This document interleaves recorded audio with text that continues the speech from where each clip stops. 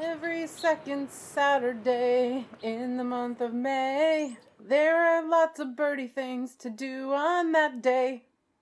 Thank you for tuning into Hannah and Eric Go Birding, a podcast by birders for birders. I'm Hannah and he's Eric. And we created this podcast to share adventures, sometimes misadventures, and our opinions that we have on different birding topics. We are definitely not experts, and anything that we discuss that might be controversial, we want you to remember they're our own opinions, and they might be different from yours. So, another 2 weeks of COVID-19. Yeah, sticking close to home, enjoying our local birds. Fortunately, we've had good weather recently, so it's been easier to just hang out and watch birds. Yeah, well, it's so last week on April 29th, I had my wisdom teeth taken out.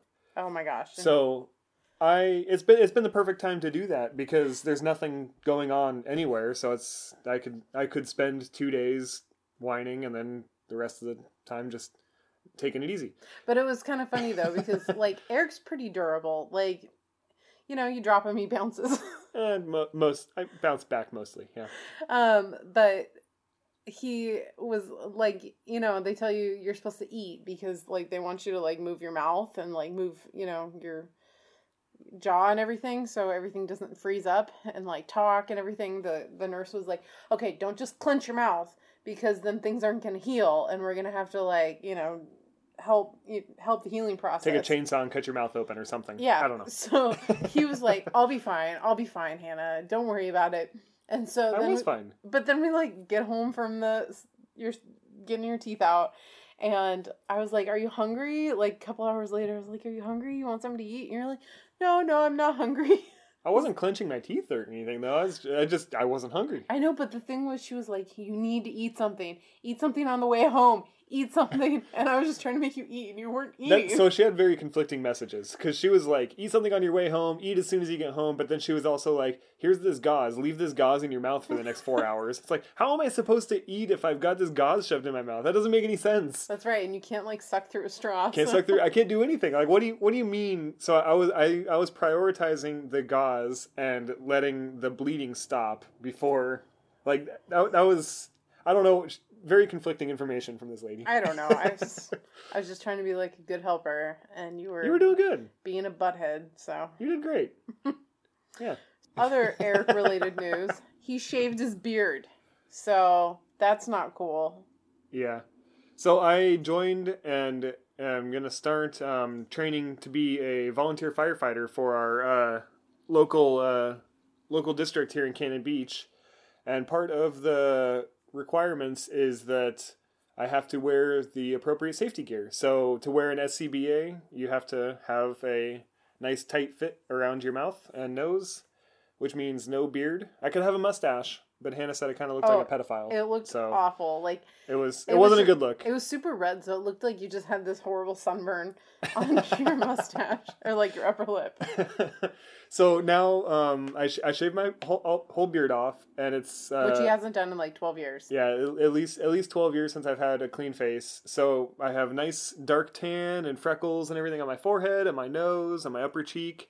And then I have like this reverse beard thing going on where I don't have any freckles, and it's gonna look weird. I imagine for probably a year at least before it like doesn't look weird, and by then I'm sure I'll be single.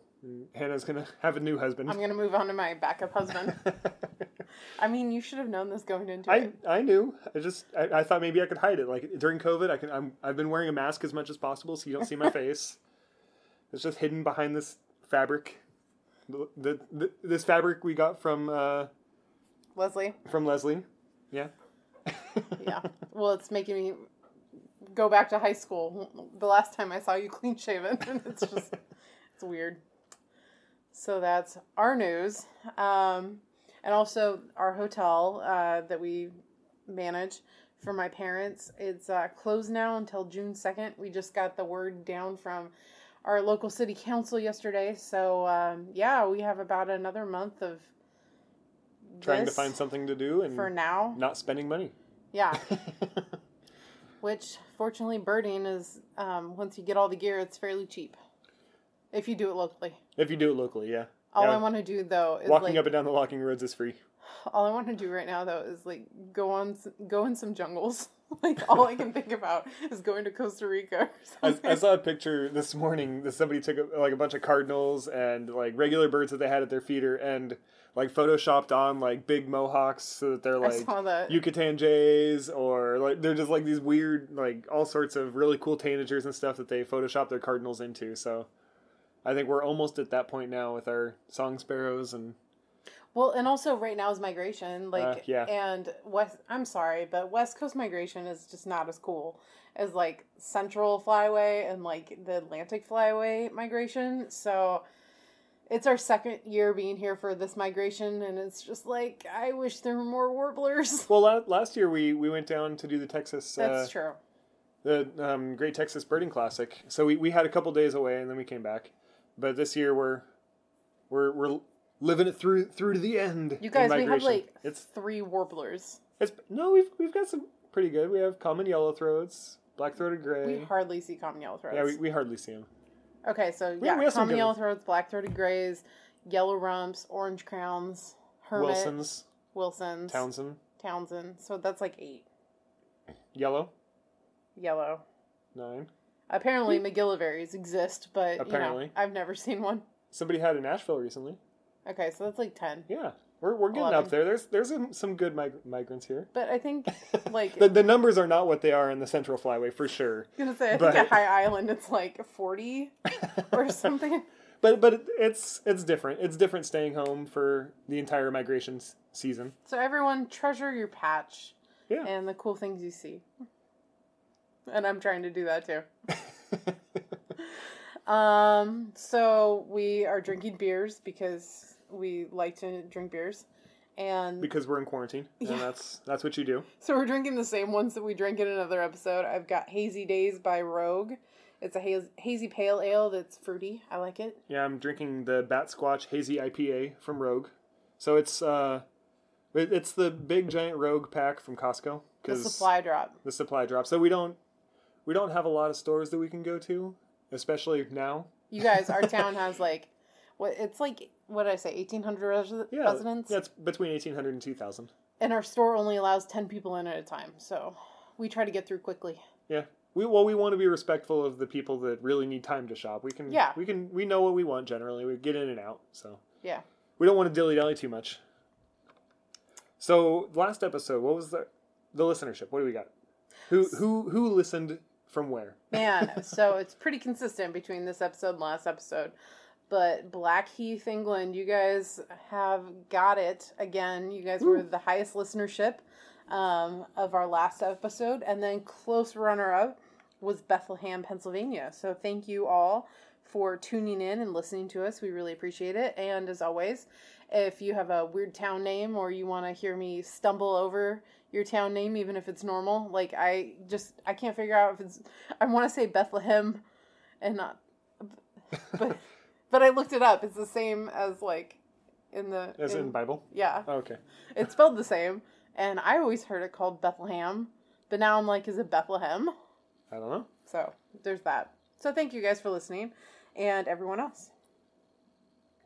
And we also got a recommendation on Facebook. We didn't get any reviews, right? No. So we did get a recommendation on Facebook, which is just as good as a review. Yes, and it goes. It's from our friend Beth, and thank you so much, Beth. It says Hannah and Eric are super knowledgeable birders whose enthusiasm is contagious. They've also been really helpful with bird ID questions I've had, and are always informative in their responses.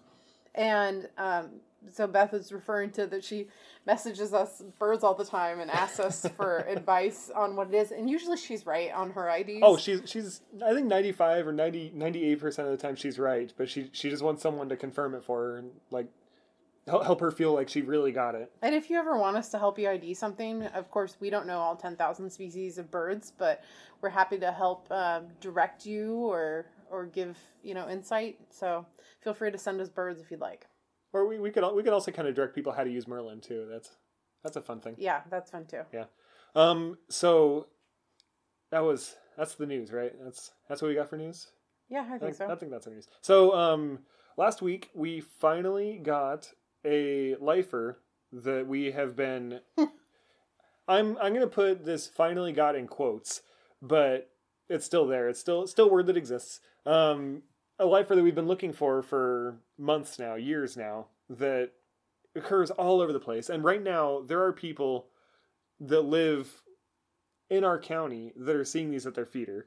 There's people that live all over the state that are seeing them at the feeder, and they're everywhere, all over the Pacific Northwest, the evening grosbeak. But we cannot, for the life of us, find them. It doesn't matter what we do. We can't find them. So I've been like doing the target species on eBird. Like every night I'm like, okay, target species for evening grosbeak to see like where people have been seeing them. And so we found that at this fish hatchery that's not far from us, that like maybe 30 minutes, that somebody had been seeing them pretty regularly. And so we were like, okay, let's get up, go to the fish hatchery. So we did that, got there, gates were closed. Locked, COVID. So, I mean, like, there were regular lists. There was one there from, like, the day before. So I was like, okay, you know, maybe it's open. Maybe hatcheries are, you know, not closed for whatever reason. And so we figured it's got to be the hatchery manager. It's got to be the manager lives on site. or someone that lives there. So that's kind of a bummer. But, you know, I mean, it's not like eBird can go through and say, like, everything is closed. Yeah. Well, and so... We should use common sense if it's going to be closed.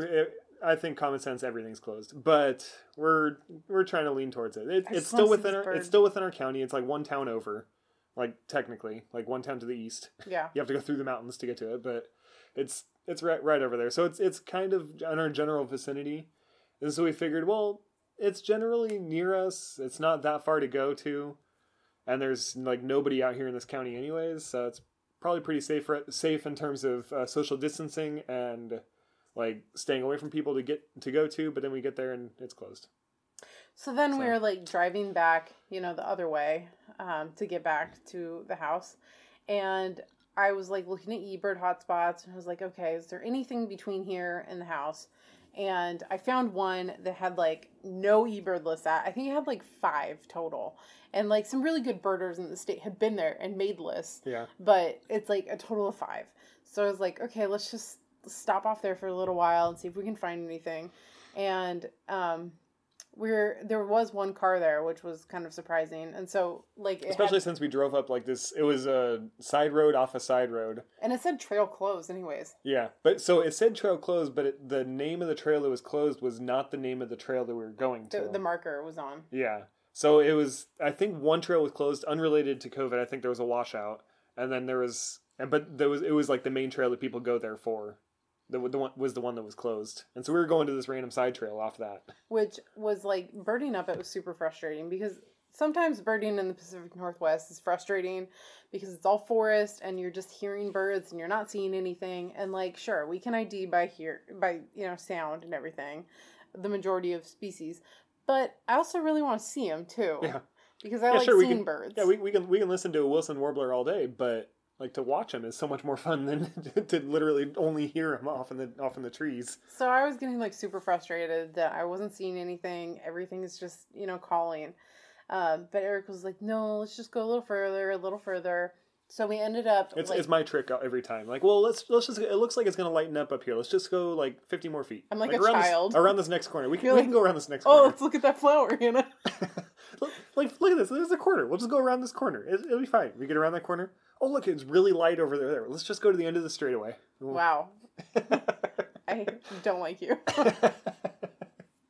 Anyway, so I was getting frustrated, and Eric was playing his little game with me, apparently.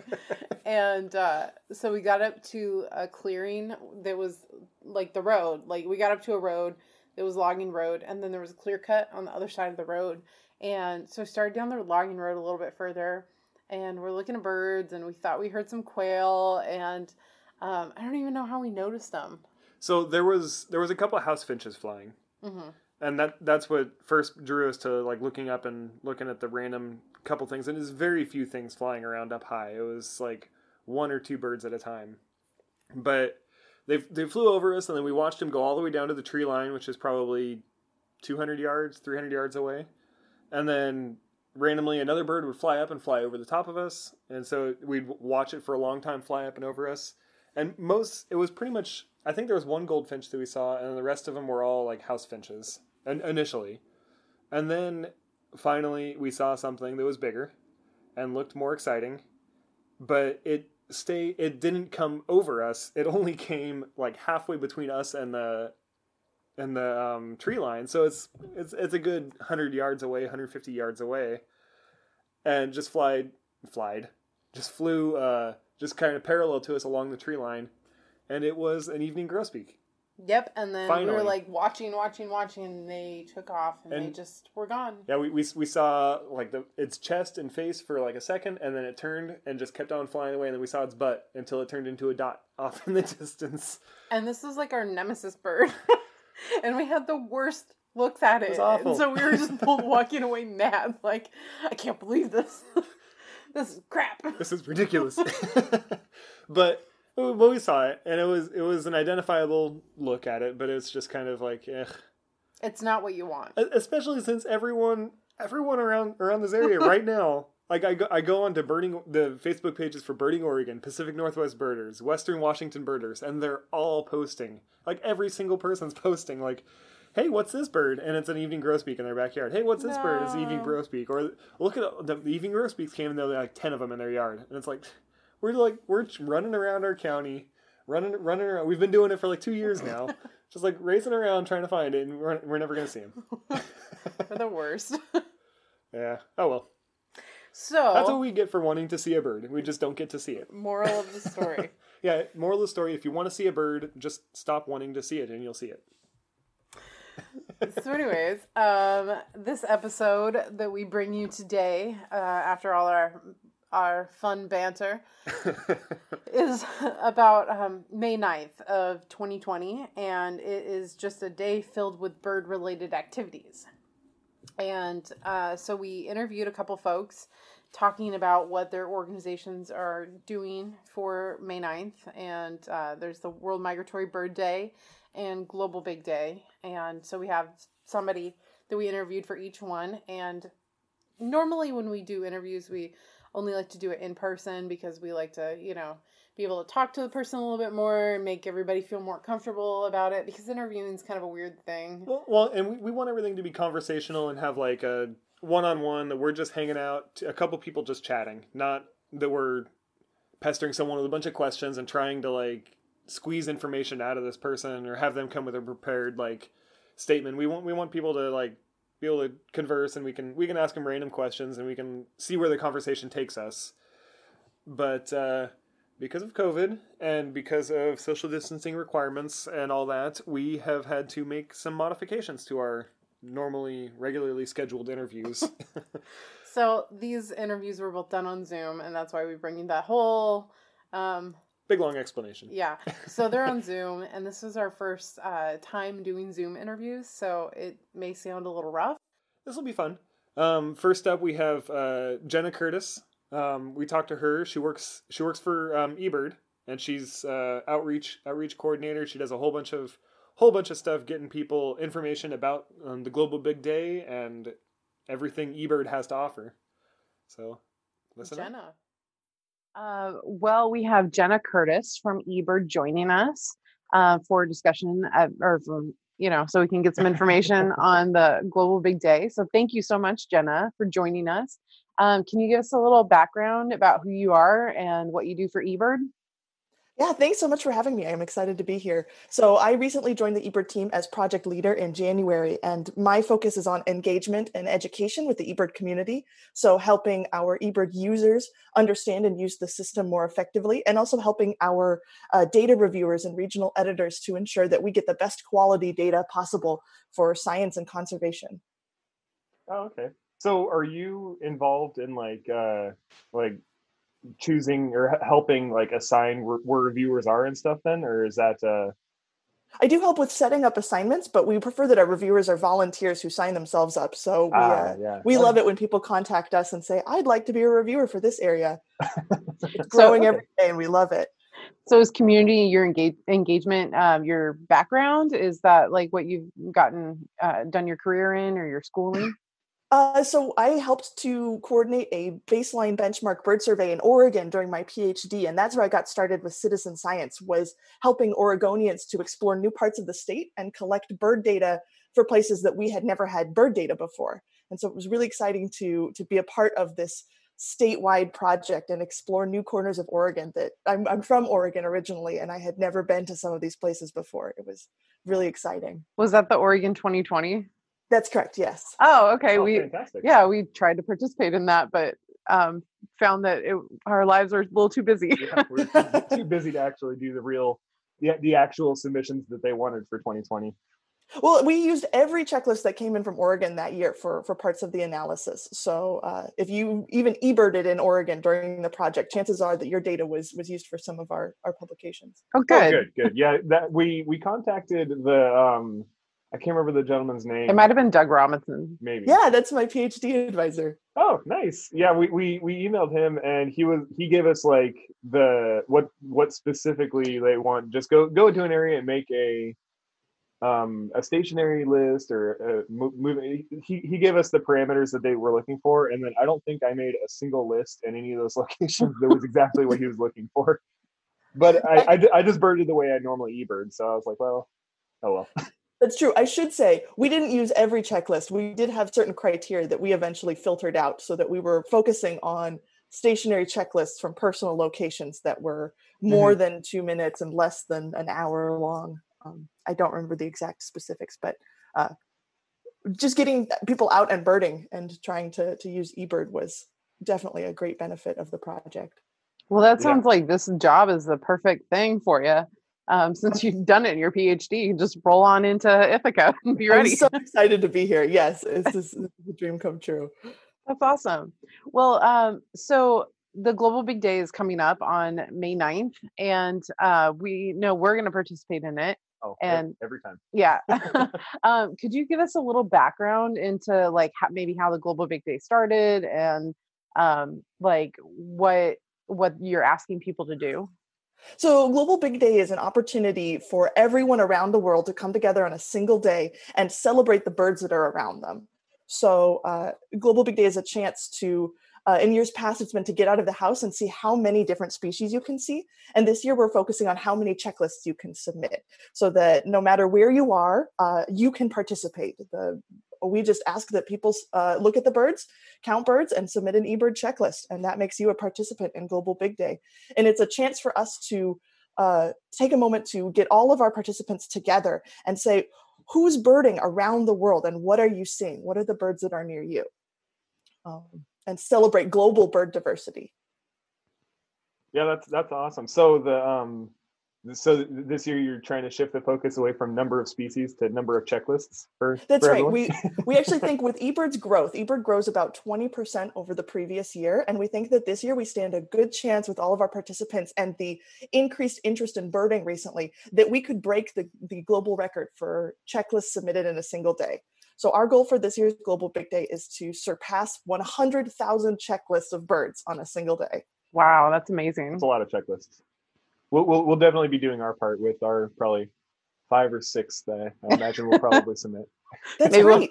Maybe we'll have to up it to 8 just so we get we'll closer to I'll have to 100,000. make smaller lists and get a couple extras in there. All it takes is one, and if you submit 3 checklists during Global Big Day, you'll be entered into a drawing to win a free pair of Zeiss binoculars. Nice. Okay. Yeah. I have been trying to win those Zeiss binoculars for like 3 years now. This could be your month. It could be. Finally, hopefully. All it takes is 3 complete checklists on May 9th. So I've seen all those articles coming out about, more people are birding now because of the pandemic and all that. Have you guys seen like a amount of growth, like, with new eBirders and new lists or things like that outside of just the US? Like, are there other countries that are growing with birders right now? Yeah, so across the board, we saw, so typically around the world, we see about 20% growth. And this past April, we saw over 40% growth. So Wow. we did what we expected for growth last month. And it's coming in from all over the world. There is a lot of variation in terms of each country, just as more eBirders come into the system. If you already come from a country with a lot of eBirders, your growth might not be as big as a country with very few eBirders to begin with. But across the board, just growth has been way above what we expected. And we're so excited to see people sharing their birding experiences with us. That's amazing. Yeah. Yeah, India is a particularly notable example. They coordinated a backyard birding competition, a stay-at-home yard birding competition, and they saw massive growth from that. It was great to see them kind of do a grassroots birding effort using eBird. Well, that's awesome. So in the past years of the Global Big Days, have you noticed like any big trends? Like, has it been, more birders that day, or, just a ton of new species, or is it pretty consistent from year to year? It grows every year. So, and we don't even really know what each year is going to bring us. We do know that Global Big Day is a opportunity for a lot of brand new people to come into the eBird system who've never used eBird before. They may have friends or colleagues who are doing Global Big Day, and they hear about it through the news or through their community, and they say, oh, I'd like to participate in this. And so they go out with a team, or they talk to their friends about it, and they join eBird for the first time on Global Big Day. And so we're excited to see how many people will join us for the first time ever this year. Huh. So the higher numbers of people posting, I know this year is kind of a different anomaly, that there's weird stuff going on. But in general, I know every year checklists go up on Global Big Day, and number of species go up because there's more people out there birding. Do you have any idea if that's just coming from higher usership of eBird, so like more people in the world using it, or do you think it has anything to do with a higher percentage of actual eBird users using it, like more engagement with the actual eBird, the current eBird baseline? I think it's a combination of both, but definitely we have a lot more users on the system in a single day on Global Big Day than any other day. So last year we had over 35,000 eBirders submit a checklist on May 4th was Wow. Global Big Day last year, over 35,000, and that's more than any other day. So what is the benefit that people are getting out of this? And what's the benefit to you guys for people participating in this event? So the benefit to others is a chance to really appreciate and get to know the birds that are around you, even if it's in your own home or yard, an opportunity to check in with the birds and see what species are new for that day that you may not have ever seen in your yard before, or to pay attention to how birds change throughout the day. If you submit 3 checklists, you could do one in the morning, one in the afternoon, and one in the evening, and get completely different sets of birds throughout the day and kind of appreciate their activities and their behaviors and how they change as they go through their daily routines. And for citizen science, this is an amazing opportunity to get a snapshot of bird diversity and help us kind of understand where birds are at any given time, what they're doing, how many there are, that sort of thing. Every checklist matters and is valuable to help us better understand bird populations. That's a really good point about doing a checklist in the morning, in the afternoon, and the evening. Like, we live on the Oregon coast, and Eric was just saying yesterday about how much the birds vary based on just the tides. And so, like, that's something that you should really consider. Like, participants can really consider to get a big diversity is like going back to the same place, dependent on time of day, or if there are changes like tides or river flow or something like or weather. Cold front blows in the middle of the afternoon. Go back to the same spot and see what's changed. Yeah. Exactly. And some people, I feel like sometimes people are concerned, like, oh, it's just the same birds as last time. Why do they need this data again? But if the time of day is different, if the date is different, that's brand new data for us as researchers. And so it doesn't matter if the species are the same. It's just the uniqueness of that data that counts. Yeah, and I think something that other people don't realize is the presence absence, is really beneficial too. Mm-hmm. And that's great data. I posted on Twitter a couple weeks ago to like the Nept Birder. If you follow them, they post like really bad pictures that people have taken. And I said like, oh, this, we checked this whole field and this one specific species of bird isn't there. Because I was thinking, that's a really good data point. Like, in this whole field, common yellowthroats don't exist. I checked it. Don't worry about it. And you check it again and again. Yeah. Yeah. So that's That's a great way to think about it, I think, is, keep going back to the same place because that data is really valuable and interesting. Because sometimes something might be there and sometimes it won't be there. Exactly. And those changes throughout the day and throughout the year, that's what makes birds so interesting. They are so mobile. They respond really quickly to the environment around them and to weather and climate and food. And so the more checklists we get, the finer details and the higher resolution we can get for bird data. You can change those 10-kilometer maps all the way down to 1-kilometer maps for someday. range. Yeah, 30-meter maps. We're going for it. Oh man. So is there any research that pulls like the specific information? Like, so at the end of May 9th or, on May 10th, when you guys are compiling all this information and you come up with that great information sheet for the eBird users, that say like you saw this many birds and this many checklists and all that. Is there like research going on at Cornell or maybe another university that specifically uses that data and compares it to last year's data for maybe like something that's more involved than what you guys send us?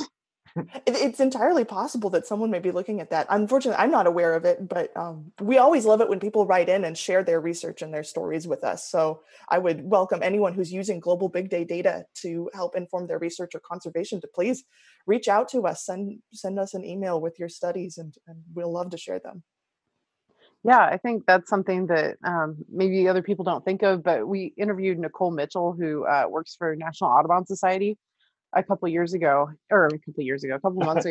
and she told us how our Christmas bird count data is being used, and they came up with a report recently, like the 3 billion birds report, that all of this information is going to, that I just never even realized like what we're doing with eBird with checklists and things like that actually are contributing to this information. So I always think that's really cool to find out how we're helping scientists, and that's what citizen scientists are for. Yeah, exactly. Have you had a chance to check out eBird's science and the science trend maps yet? Oh yeah, animated abundance maps. Those are so cool. I can't remember the first one that you guys came out with, but I was blown away. Like, was it like 2 years ago, I think, or a year ago, when the first one came out? I was like, this is amazing, and then I couldn't wait for more to come, so I could watch like the whole swamp of whoosh as it comes up. Yeah, and now that we've incorporated Central and South America, you just, for a lot of these warblers and other birds, you get their entire life cycle and entire annual cycle in one map. And it is just so fun to watch and see birds as they travel throughout the year. Or pied-billed grebe is one. I had no idea the distribution of a pied-billed grebe went all the way down to Argentina and their little movements throughout the year. It was just so fascinating. And so now that these abundance maps are available, we do know that researchers and conservationists and land trusts are grabbing that data and using it to inform their policies and their management on the ground, so that they can time things or understand the extent of the abundance of certain species in their local areas. That's incredible. So there's a great example of eBird data from citizen scientists being used for just groundbreaking, totally revolutionary statistics that are now being used for conservation. It's great. Yeah, that's awesome. So you mentioned earlier that you're in Ithaca now. You originally spent a lot of time here where we're at over in Oregon. Do you have a favorite bird that you miss seeing from over here in Oregon? It's probably varied thrush. Varied thrush. Yeah, the way they just hop around the ground and dig in the leaves, and they've got that beautiful orange chest with the necklace on it. I think that's a bird that I'm definitely missing out. Oh, and bush tits. Oh yeah. Oh, bush tits in Ithaca, and I just miss their flocks flying by. I remember sitting in my office during my PhD and waiting for Bush to the clock when the flock would fly past the window. You know how they do, a little one by one from bush to bush. Stripping a bear. yeah, I had a sad moment thinking that I would not be experiencing that out here. So I miss bush tits. Well, have you found a favorite in Ithaca yet, or are you still waiting for that favorite to jump out? Each day it's a new favorite. It's whatever bird has arrived for migration. That is my favorite bird that day. So it's been catbird and Baltimore oriole and Nashville warbler recently was a new addition. I'm keeping a yard list out here, and so whoever's new for the yard gets top of the list that day. So today's rose-breasted grosbeak. Oh, that's a good bird. Yeah, that's beautiful. So you'd said that people can participate by submitting checklists on that day on May 9th, and that if they submit 3, then they're entered into a drawing for a pair of Zeiss binoculars. Is there anything else that people should know about being involved for May 9th? That every checklist counts. All it takes is one checklist to be a participant. And even if you're at home, one thing that I love to share is that home checklists are in some ways the most unique and valuable checklists, because public birding areas, a lot of birders tend to visit. Anyone can go there and submit a birding checklist, but only you can submit eBird checklists from your home. It's private property. And so if you don't submit those checklists, no one else will.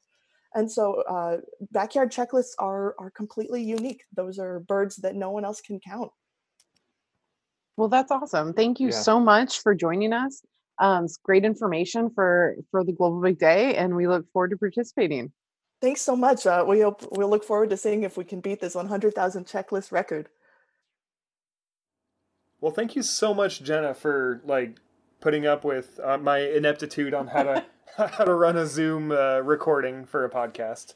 I know a lot of people do Zoom for the podcast. They use other things too, but it's my first time, so that was exciting and fun. Yeah, and we learned a lot of great information about the Global Big Day, and we're excited to participate.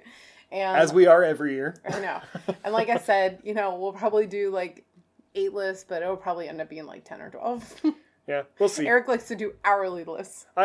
So you got to be accurate. You don't want to go over too long. You gotta keep breaking up your list into pieces. That way you don't see a bird 4 hours from now that is on a list that started at 7. So. Yeah. Very good. Yeah. So thank you, Jenna, again. And next we have Susan, who works for the Environment for the Americas, and they're the body that really coordinates the World Migratory Bird Day, which is also on May 9th this year. And take it away, Susan. We're sitting virtually here with Susan Bonfield from the Environment for the Americas. I'm going to stutter over everything before I even get started. For the Environment for the Americas, to talk about World Migratory Bird Day. So, Susan, you want to introduce yourself? Tell us a little bit about yourself and what you do? Sure. I'm Susan Bonfield. I am the Director of Environment for the Americas, and we're a nonprofit organization based in Boulder, Colorado. And our organization, one of our keystone education programs is World Migratory Bird Day. I've been working with the program also almost since it was created, which is going to date me. But it was created in 1993, and I started working with it in about 1995 or 1996 when I worked at another bird-focused organization. So it's always been near and dear to my heart, and I was so excited when our organization was able to take on the responsibility for coordinating the program across the Americas. So are you a birder? I am a birder. Nice. Yes. And did you work in the bird field because you were a birder, or did it just happen that way? Oh, well, that's always an interesting question. So when I know how things happen, right? So when I was in my master's degree program, I was actually convinced I was going to be a mammologist, and I was strongly influenced by Jane Goodall. My master's project didn't work out the way I wanted it to, and I was looking for a different research project, and it landed me in Alaska working on the black-legged kittiwake.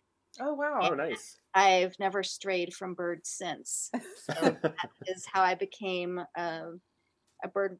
That's how I started doing bird research and then became a birder. Awesome. Nice. So this year marks the 27th year, I guess. Is that 27 from 93? Yeah. Yes. I'm trying to do math on the fly. But so what exactly is it? What's been happening for 27 years? What are we celebrating? What is it?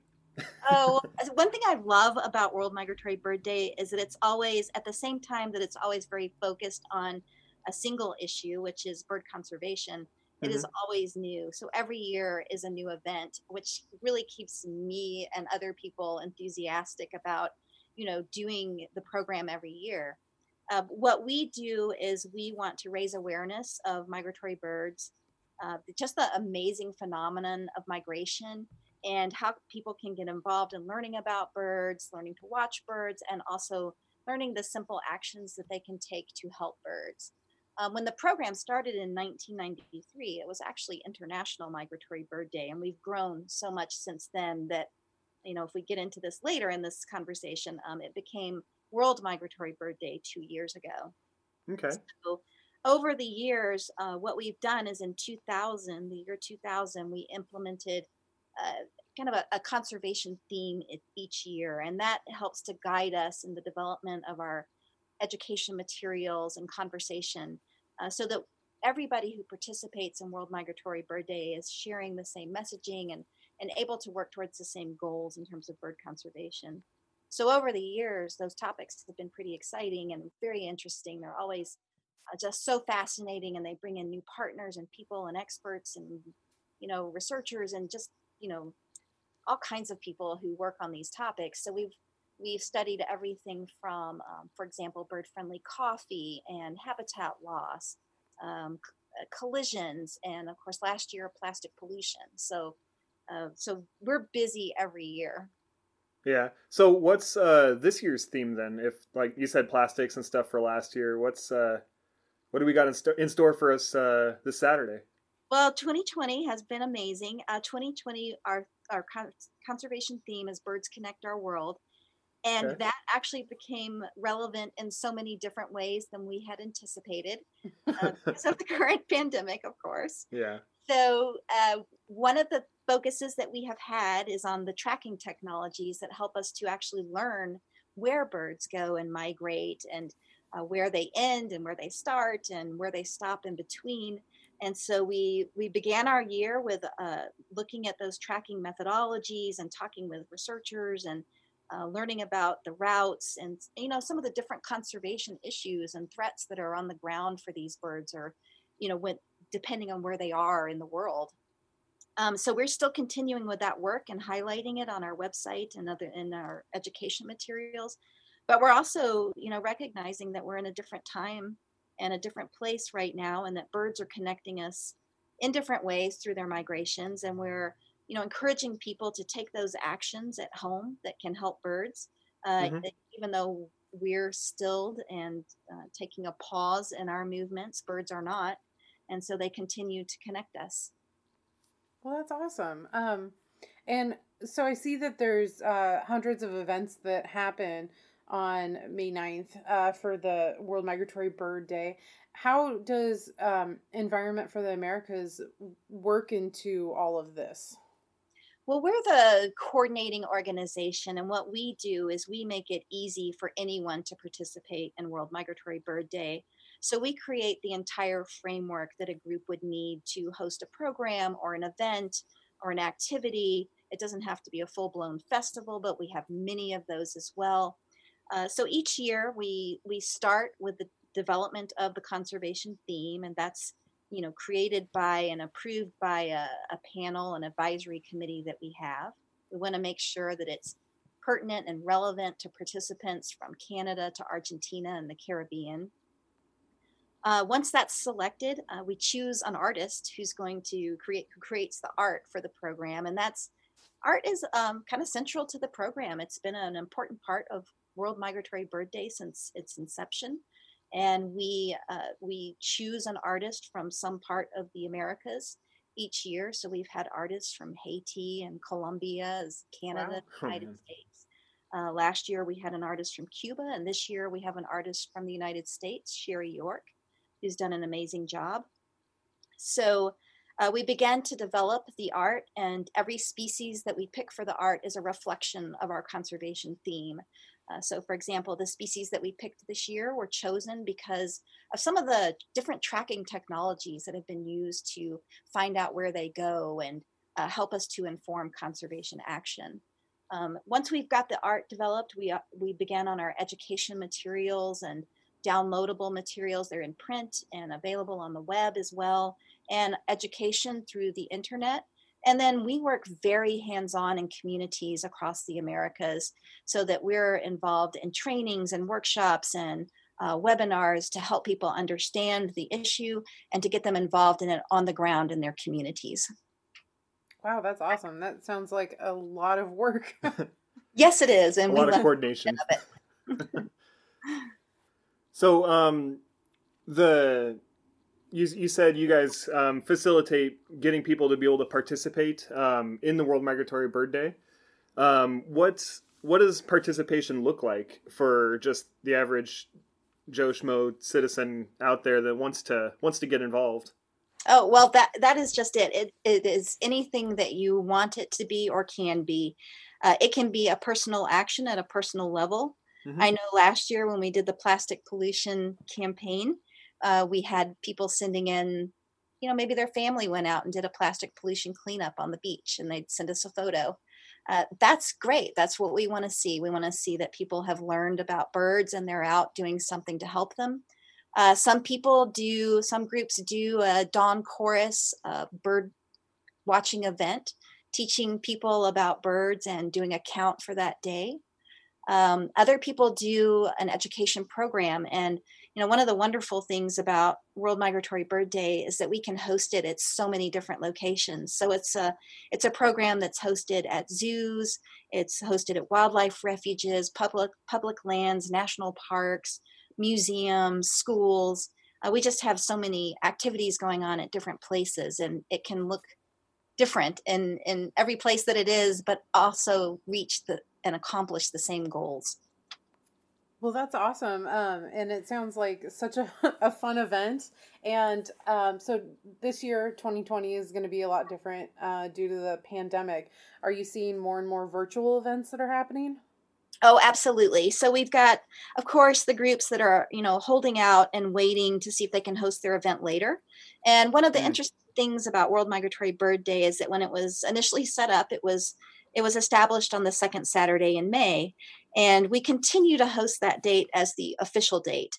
But as you know, birds don't migrate on the same day, and we felt that that was excluding a number of organizations and locations that wanted to participate, but for whom either the birds hadn't arrived or they had already passed over. For a while there, every year from Rocky Mountain National Park, they would send us a photo of their Migratory Bird Day event, and they would be standing in thigh-deep snow holding a Migratory Bird Day poster. Well, obviously that wasn't a great day for them to go birding or to do any sort of educational activity. So we removed the official date from our materials to encourage organizations to celebrate when it works best for them and the birds. We now have events and activities every month of the year, although of course there is a big concentration around the spring date. We also implemented a fall date to accommodate our Latin American and Caribbean participants because, the other half. Well, why celebrate Migratory Bird Day if the birds aren't in your country? Yeah. So, so that was a really helpful change as well. And so now we have huge participation, all the way down to Argentina and the Caribbean. Wow. And look forward to more of those events in the fall, although again, some of them do celebrate at other times of the year. That's interesting. So you mentioned the snow, having pictures in the snow there. Is there any other event that sticks out more to you than that one over the past 27 years that's just like unique or just like big or anything like that? Oh, they're all so fun and unique. And it's just the enthusiasm of the group. So, for example, one year I got a call from a group in Louisiana, and they were so excited. And they called me up and they said, "We're so excited. We're having a Migratory Bird Day event." And we got 10 people signed up. Oh, that's awesome. Yeah, it was, because they're in a very rural area where there's, there aren't many people. So they were super excited. And for us, it's not about the numbers. Some events are huge. We could have, for example, the Columbus Zoo or the Toronto Zoo, which participate with 3,000 people, or we could have a group in Louisiana with 10, or we could have a single person doing something on their own and have one. Yeah, they post it to social media, and as long as they're excited about it and they get people around them excited about it. Yeah, and as long as it gets them, more aware of birds. I mean, that's our whole thing. We're typically, through World Migratory Bird Day, we're typically bringing new people in to learning about birds. A lot of our participants are not experienced birders yet. Some of them are, but not all of them. That's the beauty of it. Is it's really an event that reaches out to people who want to learn about birds, but maybe aren't ready to, or don't have binoculars, or aren't ready to do a full birding trip or something like that. So that's really a key component of our audience. Well, that's awesome, and I bet it must be so rewarding at the end of a year to look back at all the pictures and everything and see how many people are engaged. And do you guys all ever look at like the eBird data to see if what kind of impact you might have had in an area? Well, like I said, ours isn't so much of a birding event. Mm-hmm. We do bird watching, and we do more education about how to bird watch. Okay. We aren't necessarily submitting data to eBird. More what we're doing is we're encouraging learning about birds, learning about bird watching, and learning how to conserve birds. Yeah, eBird's always stuck in our head because that's always our first. Whenever we think of birds, we think of like listing and everything initially. But the conservation and education about conservation is like huge. That's and getting these people that have never been birding and never thought about conservation to start thinking about it is definitely important and can definitely be a rewarding thing to be doing. Yeah, you can consider us, like the gateway to birding. Well, awesome. Thank you so much for joining us. Is there any last minute or, information that we didn't cover that you think people should know? Sure. I'd love people to know about our birddaylive.com website, where we have a list of all the activities that are taking place over the weekend for World Migratory Bird Day. We have guests and presenters from Colombia, from Venezuela, from the Caribbean. We have a bird book club. We have story time. We'll have a discussion about nocturnal song.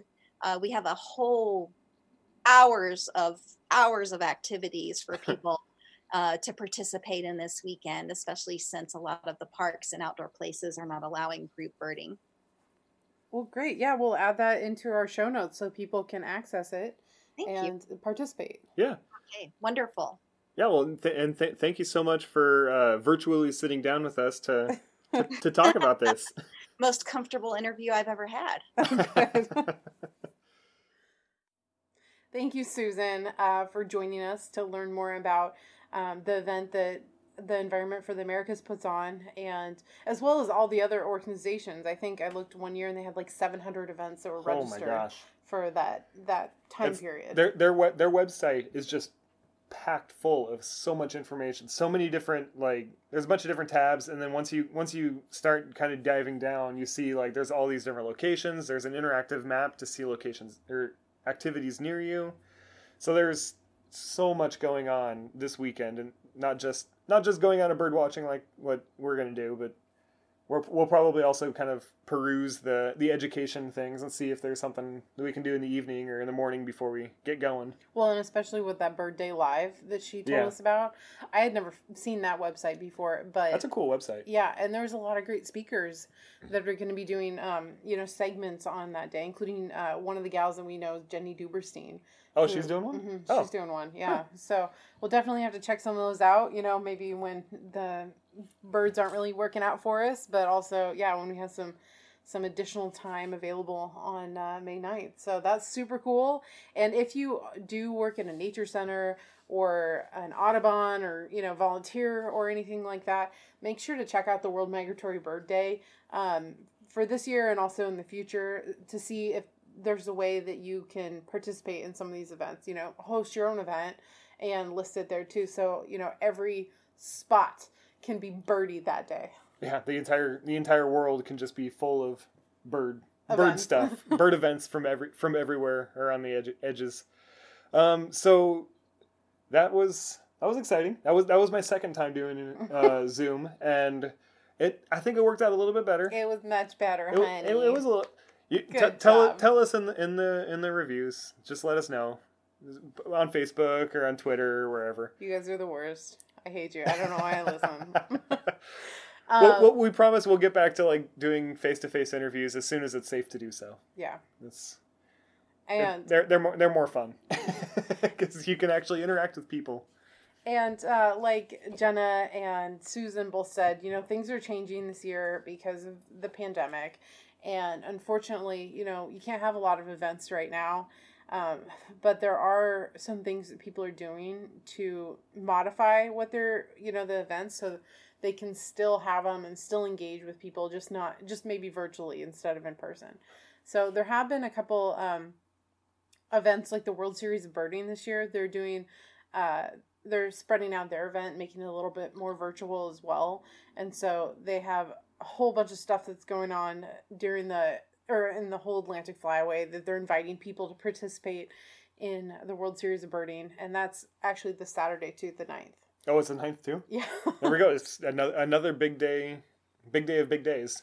Yeah, and there was a couple festivals that canceled during the, since our last episode, like the Rio Grande Valley Birding Festival, which is the festival that we go to every year. So we're super bummed about that. But of course, that's a really difficult decision. And, I think it was the right one, given the amount of time and planning it takes. Like, I know they put a ton of thought. They put a ton of thought into everything down there, but I know they put a ton of thought into this, and it's the right decision, and I definitely stand 100% behind them. That there's a lot of old people. There's a lot of us that are a lot of guys that are old. A lot of participants that are old. There's a lot of planning involved. It's not involved. just old people though. I know. Well, and we're going to interact. Yeah.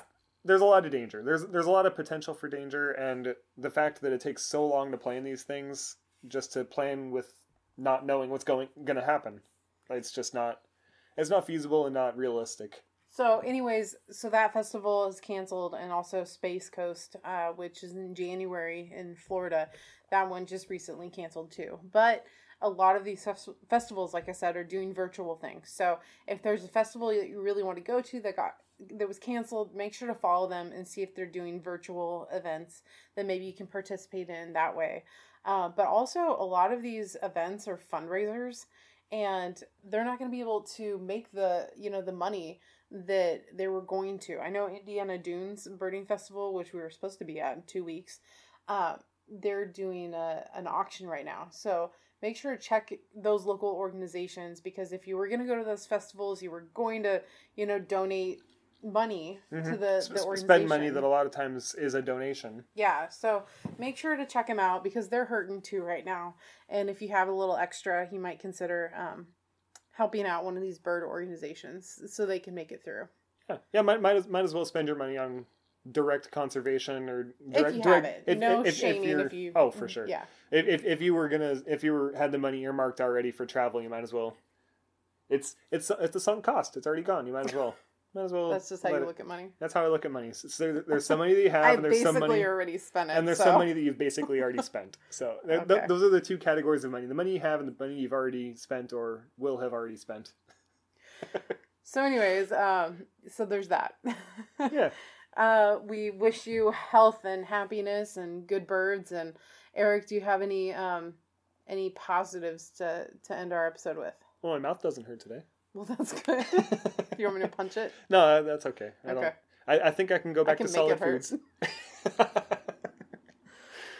do you have any hoorays or positives for today? This is really silly, but there's this really good birding spot that's called Boiler Bay that's like 2 hours south of us on the coast. And I thought about going there and seeing whales when we were out birding the other day. And I know we didn't go because it's closed and everything, but it just made me happy to think about whales. So that's my hooray, is that we have whales in the world. All right, then. Yep. Well, it's the existence value. It makes me happy because I know it exists. Its existence value is real. Yeah, it is. It's very important too. So thank you for listening to our podcast. We hope you enjoyed it and maybe learned something. Please rate, review, and subscribe us on Apple Podcasts, Stitcher, Google Music, Facebook, anywhere else you listen to us. If you'd like to connect with us on the socials, you can follow us at Hannah Goes Birding and Eric Go Birding. Hannah with an H? On Instagram. Hannah with an H, Eric with a K. Our Twitter is at We Go Birding, and on our Facebook page, which is Hannah and Eric Go Birding. Or you can email us, hannahhandericgobirding@gmail.com, or you can even check out our website, which is gobirdingpodcast.com. So thank you, and happy birding.